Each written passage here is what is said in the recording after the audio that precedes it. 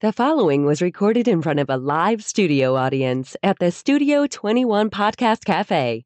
This is the United Podcast Network.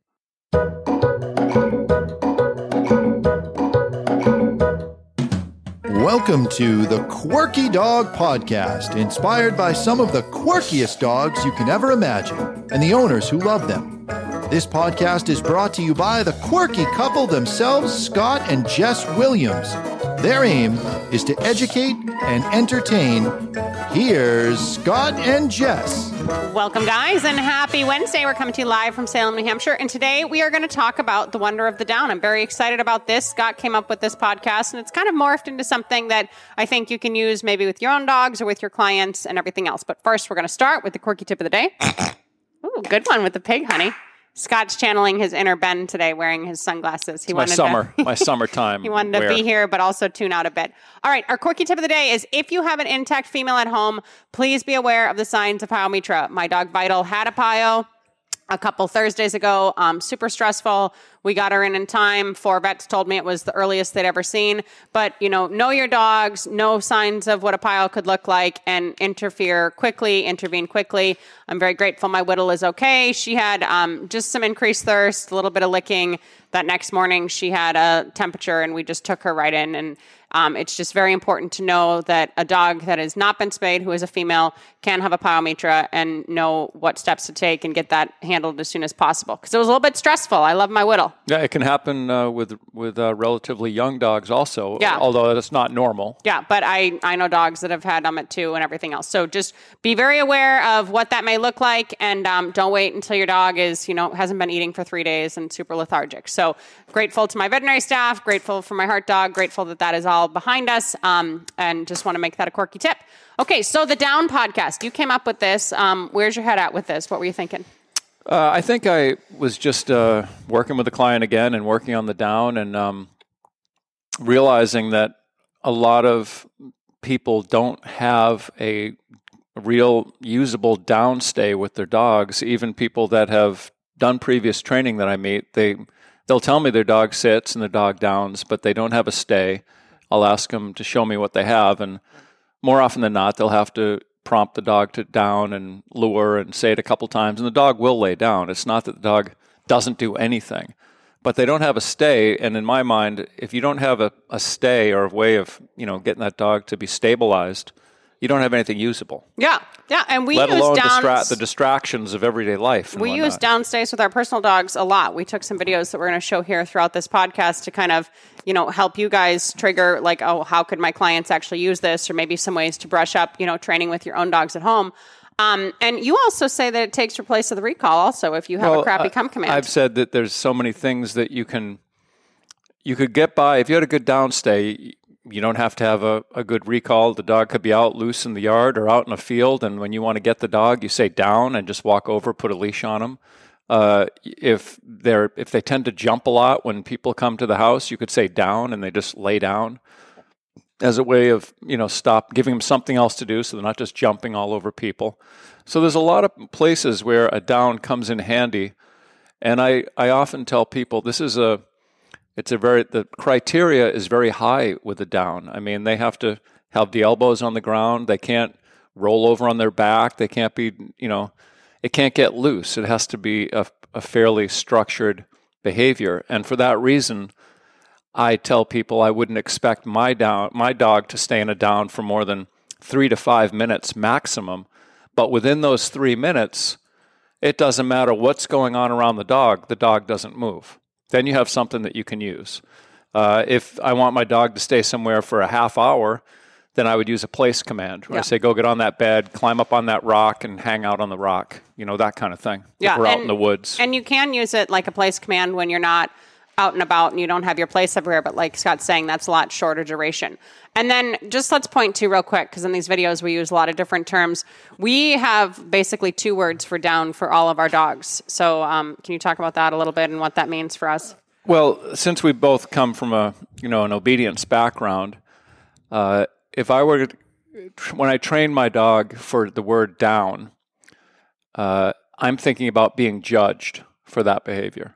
So that means it has to be super strict. It has to be very clean. Even when how the dog lays down in the heel position, if they lay down perpendicular to you or on an angle to you, that's not correct. So it's a very strict behavior for the sake of points in competition.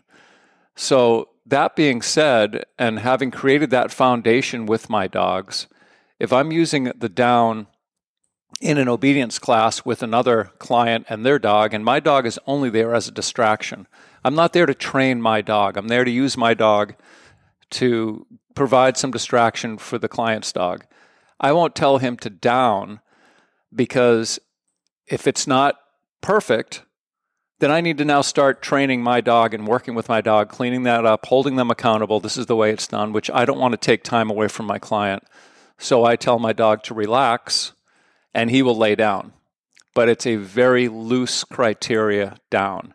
It doesn't mean he can get up and move, but if I turn and go off 45 degrees somewhere else and he turns and pivots to look at me, I don't care. If he comes up on starts to come up into a sit, I'll tell him to relax again. I'm not going to go over there and reset him and clean this up.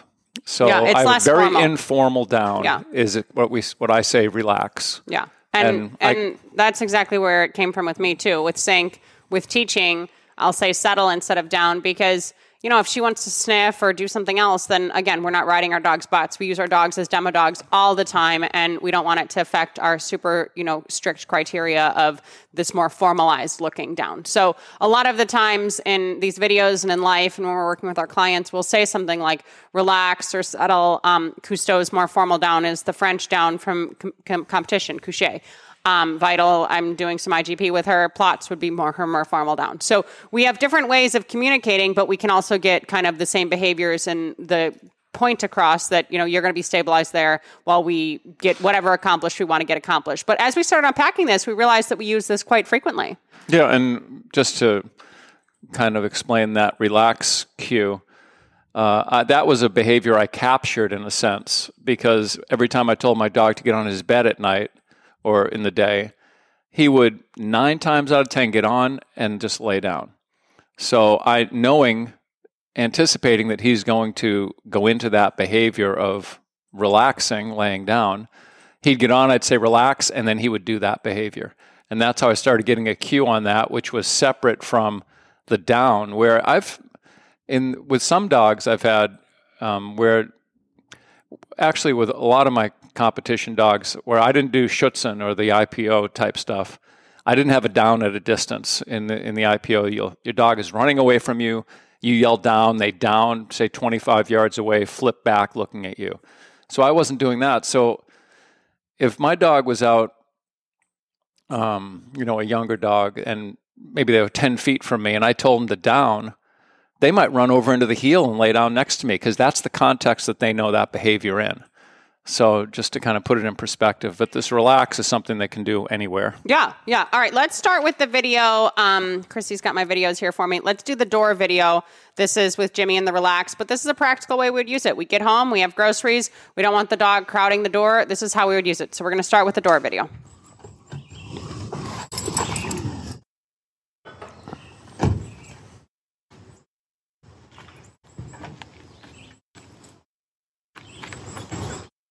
Free. Good boy.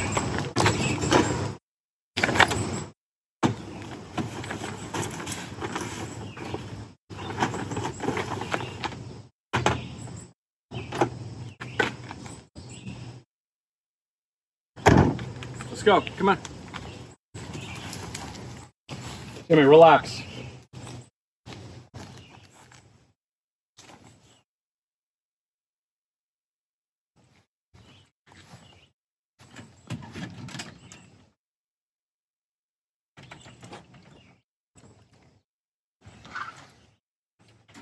Come on. So that's like day in the life, Scott and Jess. And it's the same thing if you're getting equipment out of your car, right? Like maybe you're at a training session, you need to get stuff ready, your dog's out. Rather, if they're on leash, great, but you can still tell them to down and stabilize them. So getting dogs away from the doorway when you're going in and out, when you're carrying things, just being able to stabilize your dog, that's one of the main ways that we use it, and we tell our clients to use it as well. Yeah, if I was off of my own property out in public anywhere, I certainly wouldn't let him out and start floating around the way he did in that little video that you saw. I would just down him right outside of the crate on the ground there, and either put his leash on him when he's in the crate or after he's out, but he would be stabilized. He wouldn't be just floating. That's for sure. And that's a good point that you bring up. We're going to do the mailbox video next, Chrissy, just so you're ready. But our property is not fenced. So we have our dogs out loose all the time. Like, they are out with us at the fire. Like, we don't have e-collars on our dogs. Our dogs are just floating at all points of time. If I hear the mailman come and deliver the mail, my dog may be loose. I may not have a bed out there. I'll show you how I handle that. We do the same thing with Amazon delivery people, right? The dogs are loose. They're floating around. We'll put them in a relax or a settle or whatever. We'll go get the package. We'll come back to our dogs. So this is, again, day in the life, Scott and Jess. Dogs are out with us. They're loose. I want to go get the mail. This is how I'd handle that.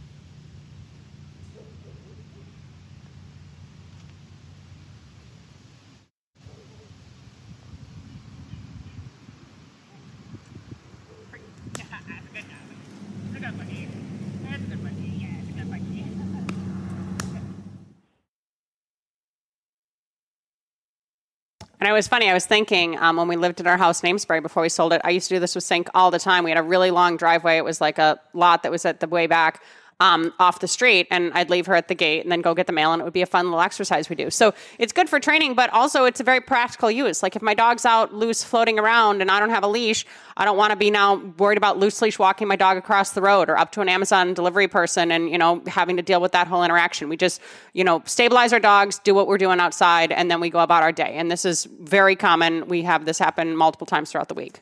Yeah, no, it's a good exercise. And do you want to get into, I'd like to get into how it's taught also at some point. Do you have any more videos you want to show? We will, good? But we can talk about how you do it, and then I'll talk about how I do it, because it's a little bit different. Yeah. Well, I mean, first, you want to get the behavior where they actually understand to lay down before you start labeling it.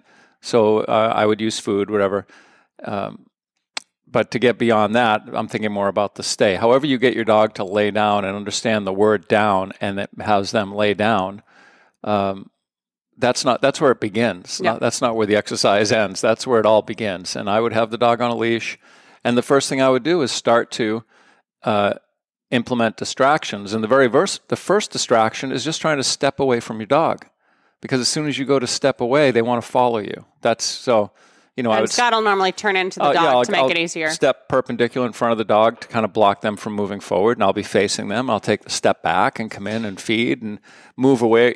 Just start to be able to move around them while they're just holding this position, and then going back in and feeding the down a lot, so that if I could imagine what the dog is thinking, I would hope that they're thinking, this is the easiest thing in the world. I lay here and this guy just keeps bringing me food. All I do is don't get up, no matter what goes on, and they come in and reward me for staying here. And that is one of the next things I do after I get them stabilized like that. And I would release the dog after I've thrown some distractions at them, and they don't take the bait, and they hang in there. I would release them out of it, assuming there's a certain level of stress involved in the dog learning. They're trying to do the right thing. They're thinking. So that's going to be stressful, just like we're learning something new. We're not sure what it is. We're focused. If we're driving, learning how to take a driving lesson or something, it's stressful. But after you learn how to do it, it's no big deal. So I release them out of it, play with them, put them back in, add more distractions. And then I would throw food on the ground. And 9 out of 10 dogs that have any kind of food motivation are going to get up to go get the food. And I would put them back, make sure they don't eat the food. And I would do it again. And if I needed to dumb it down, if tossing the food and it bounces is too big of a distraction where this dog is breaking the down 2 or 3 times in a row, I'd bend down and almost place the food there so that they can just accept that and understand that, just don't get up. And then again, it's just continuing to raise the distraction where it's throwing balls, kicking balls around them, bringing other animals into the scenario, other dogs, where we have control of the other dogs. And I do this quite often with my dog, where I can release Jimmy out of the car loose. I have the client's dog on a leash because I want to evaluate leash reactivity.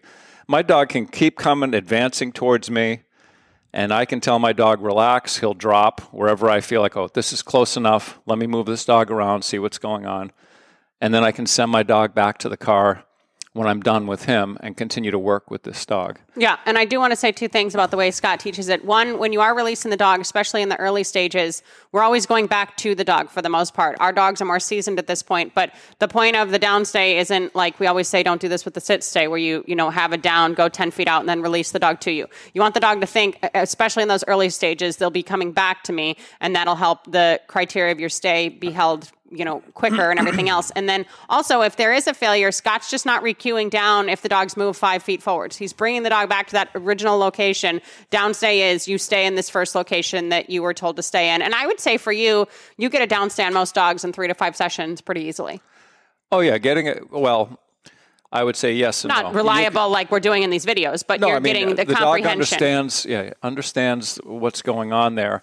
But getting into generalizing behaviors can take weeks and months. And that's where you're taking the dog everywhere. You could walk 10 feet out on a long line, walk back to the dog. They're understanding that concept. And if you are out in public, Scott will always say also that if you were going to practice your down stay away from home, back tie the dog somewhere. Like have a fence, back tie the dog so the dog is safe. The dog, can't just go anywhere. And yes, generalizing it and having it in the context that we're talking about here are, more advanced training. But as far as the basic downstay and the principles that Scott's working through, these are things that you can build upon and start working through. You'll see dogs with anxiety have a really hard time, even just you stepping in front of them, because they want to suck into you. They want to be with you. They're like drawn to you. So the downstay is great for anxious dogs too, to really relay this info of you're going to be here. Maybe you just take a half step, go back in and feed. But the dog's starting to work through all of this emotional imbalance also, which is super important. Yeah, and sometimes with those real needy dogs, it's like if you're within 8 or 10 feet of them, it's way harder for the dog than if you're 15, 20 feet away. Yeah. Once they see, you're too far for me to get to, I'll just hang in there. But if you're close, it's almost like a magnet. And you may get the crawling to you and everything else, and these are all good signs of feedback, but you need to address these things. Maybe you stabilize the dog in a down and a place board at first. The dog's, more sure of their job and everything else. I use it practically a lot, and I would have had Vital out in this video also. We're going to do the field video next, Chrissy. I use it a lot. We have a lot of deer that are on our property, and I really care about the emotional state of the deer. So I don't want to just recall my dogs back and have them running. I want them to feel safe and stabilized, and they can make their own choices. So if I'm out and I'm running in the field, or I'm going hiking out to the bench and I see wildlife, I will down all the dogs out that I have at the same time. So right here I have Sink and Jimmy, but I just want to show you guys that as well. So this is the field video. Come on, let's go to the bench. 1, 3. Good job. Down. Good job. Very good.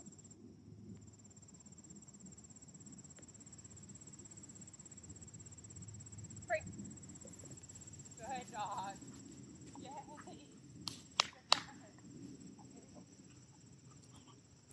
So right past where Jimmy's peeing there's a path that goes out to a bench. And this is pretty commonplace. I see deer a lot. They're used to me being chattery and everything else. And I don't want, it's less about the dogs and it's more about the deer's well-being. So I can then go and I can walk and I can put my dogs, on a leash, or I can go and call them back to me. But I just want whatever wildlife is out around our property to always feel welcome and always feel like they're safe. And that's just a good way for them then to be able to make a choice. Oh, we want to run in the woods. Oh, we feel good about this and everything else. So some practical purposes. And this is great great too if you have a super drivey dog for wildlife and they would run away and everything else. If you can down them and then go walk to them and hook them up on a leash, that's way easier and way less arousal than the dog that's decided to chase, and now you're having to call the dog off in the middle of chase. So be very conscious of these types of situations as well. Another place I use it with pet dogs or our own dogs or anything else is with eating. So we're going to pull up the dinner video. This is, if you're getting food ready at the sink and the dog's being a little bit pushy or something else, you want to get the dog away from you, I'll go put the dog in a down across the room. It's just an easy, practical way to do this. Hungries? Hungries? Hungries? Good shake!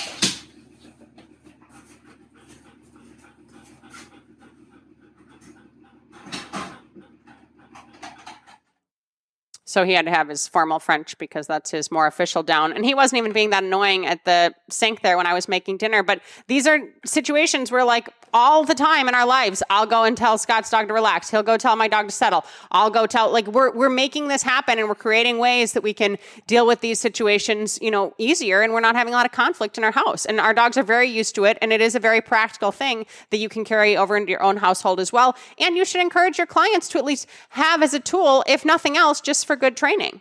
Yeah, I was thinking about, I used to, occasionally when I'll work on this in an urban environment, we're in the most rural place we've ever lived right now.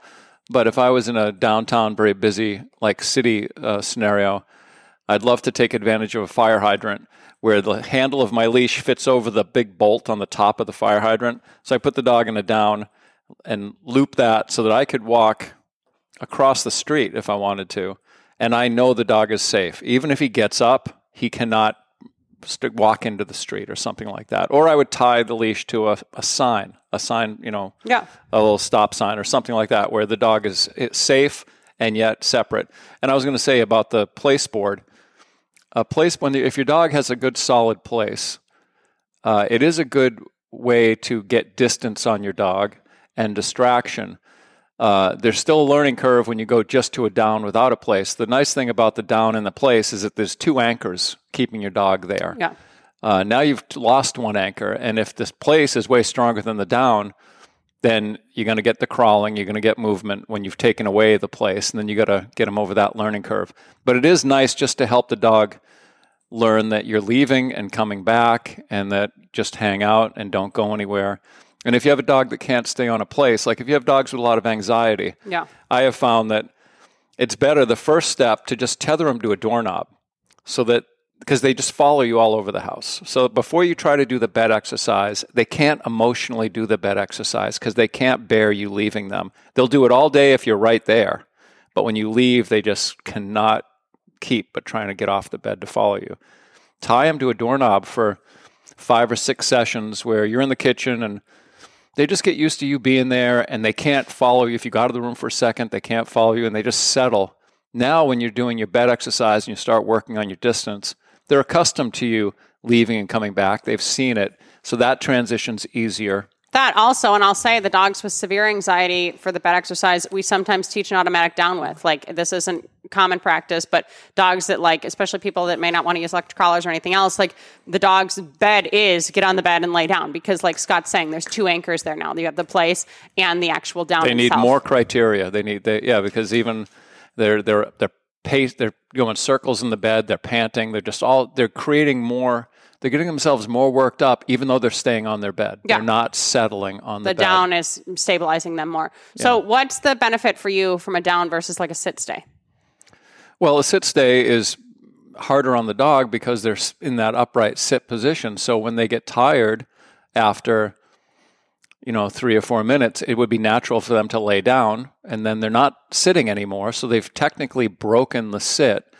So I remember when I was, doing the French ring, the sit stay was like, everyone used to sweat about doing a sit stay because you'd have to put your dog in a sit, leave the field, you'd be in hiding, you'd be behind a blind, but technically you're off the field. The dog's sitting out there by himself, and more often than not, it's a warm, hot day, the sun's beating down on that dog, and I think it was a 3-minute sit stay, but it's a pretty long time to be like, you're looking at your watch, and I've seen so many dogs that they're like 10 seconds from completing the exercise, and they lay down. And then they get a 0, So that's why I want them to be comfortable and stay there and just don't move. Yeah, and I would also argue that a sit is more close to, running and going towards something too. Like a down, you're a little more stabilized. All 4 appendages on the ground, you're a little more set in your way of being there and being stabilized. But yeah, as far as like general practice, we would use a sit at the door and stuff. But for the most part, we're using this relax or these down stays or something else. And that being said, to your point, if when you go and pick your dog up, you heel them out of that position or call them into a sit, if you're capable of getting them to go from a down into a sit and then heel them out of that position, say 6 to 10 feet, and then release them, what you'll get as a side benefit of that is that if they are going to break the down, they'll go up into a sit. Like they're getting stimulated. They don't just bolt because they've never been able to do that before, but they start to come up. And that's, you can see now, okay, they're starting to forget what they should be doing, but they don't just take off. And for that reason, we never call dogs out of a formal down, always go back to them and heel them out because they're same with the bed exercise. I tell people, if you want to have a good place, put them on the place. And for the release, I would encourage people, unless you have a very well-trained dog that you've been working with because you're passionate about dog training and you really enjoy dog training, that's another issue. I'm talking about just practical pet dog training. It's always better to go back and release the dog with a verbal and a tactile, give them a little pat on the shoulder to let them know they're done. Because now they got 2 things to let them know they're done. It's not just the free or whatever your release cue is. You're going up and you tell them free and you give them a pat, come on, listen, and let them know they're out of there. And that will eliminate them just bolting off the bed or the place out of the blue. Whereas if you get into this habit, and this happens with dogs that get pretty good, the dog has a good place. So the people start releasing them from 20 feet away. And then you see the dog start to kind of anticipate, they're doing something that I know they're going to release me next. And then they're already mentally, they're halfway off that bed already. You're kind of making the down podcast the place podcast. Well, it's just a difference between the two. There's a lot of parallels. But if I'm going to be crossing the road to get the mail, I sure as hell don't want my dog to be thinking that I'm going to be releasing her from the mailbox and then have to turn that into a drop-on recall. Our dogs are very accustomed to thinking like they're probably going to walk back to us. They're going to release us when they get closer. And this is another thing, and this is actually one of the main reasons Scott came up with it. He's been walking with Cousteau in the mornings a lot and just going out and getting some fresh air and taking Cousteau with him. And sometimes he'll do like this over-aroused, excited poop. And it's a great tool to have, you guys, if you have a dog on leash, especially a city dog, and they're romping all around and they're all crazy. When you're going to clean up their poop, you can put them in a down. So Whittle couldn't do much because of her surgery, but she was able to do this one. So we'll end with the poop video. Start with the pooping. Scott likes to incorporate poop wherever we could.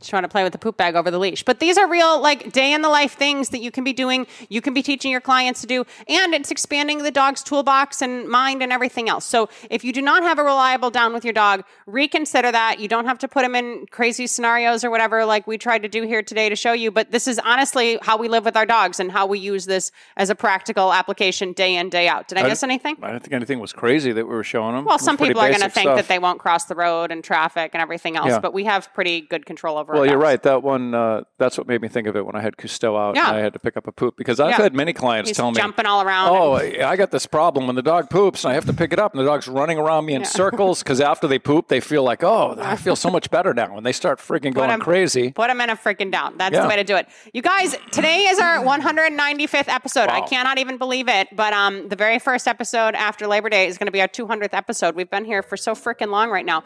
Thank you so much for joining us here today. Next week, we have one of our very cherished clients, Magale, on. And in the meantime, if you need us, you can find us from Portland, Maine, Manchester, New Hampshire, or Boston, Massachusetts. I practiced the map before, so he's making fun of me. If you want to work with us in person, email us at studio@thequirkydog.com. Have a great Wednesday, guys. Thanks for joining us, and keep it quirky. Teach your down.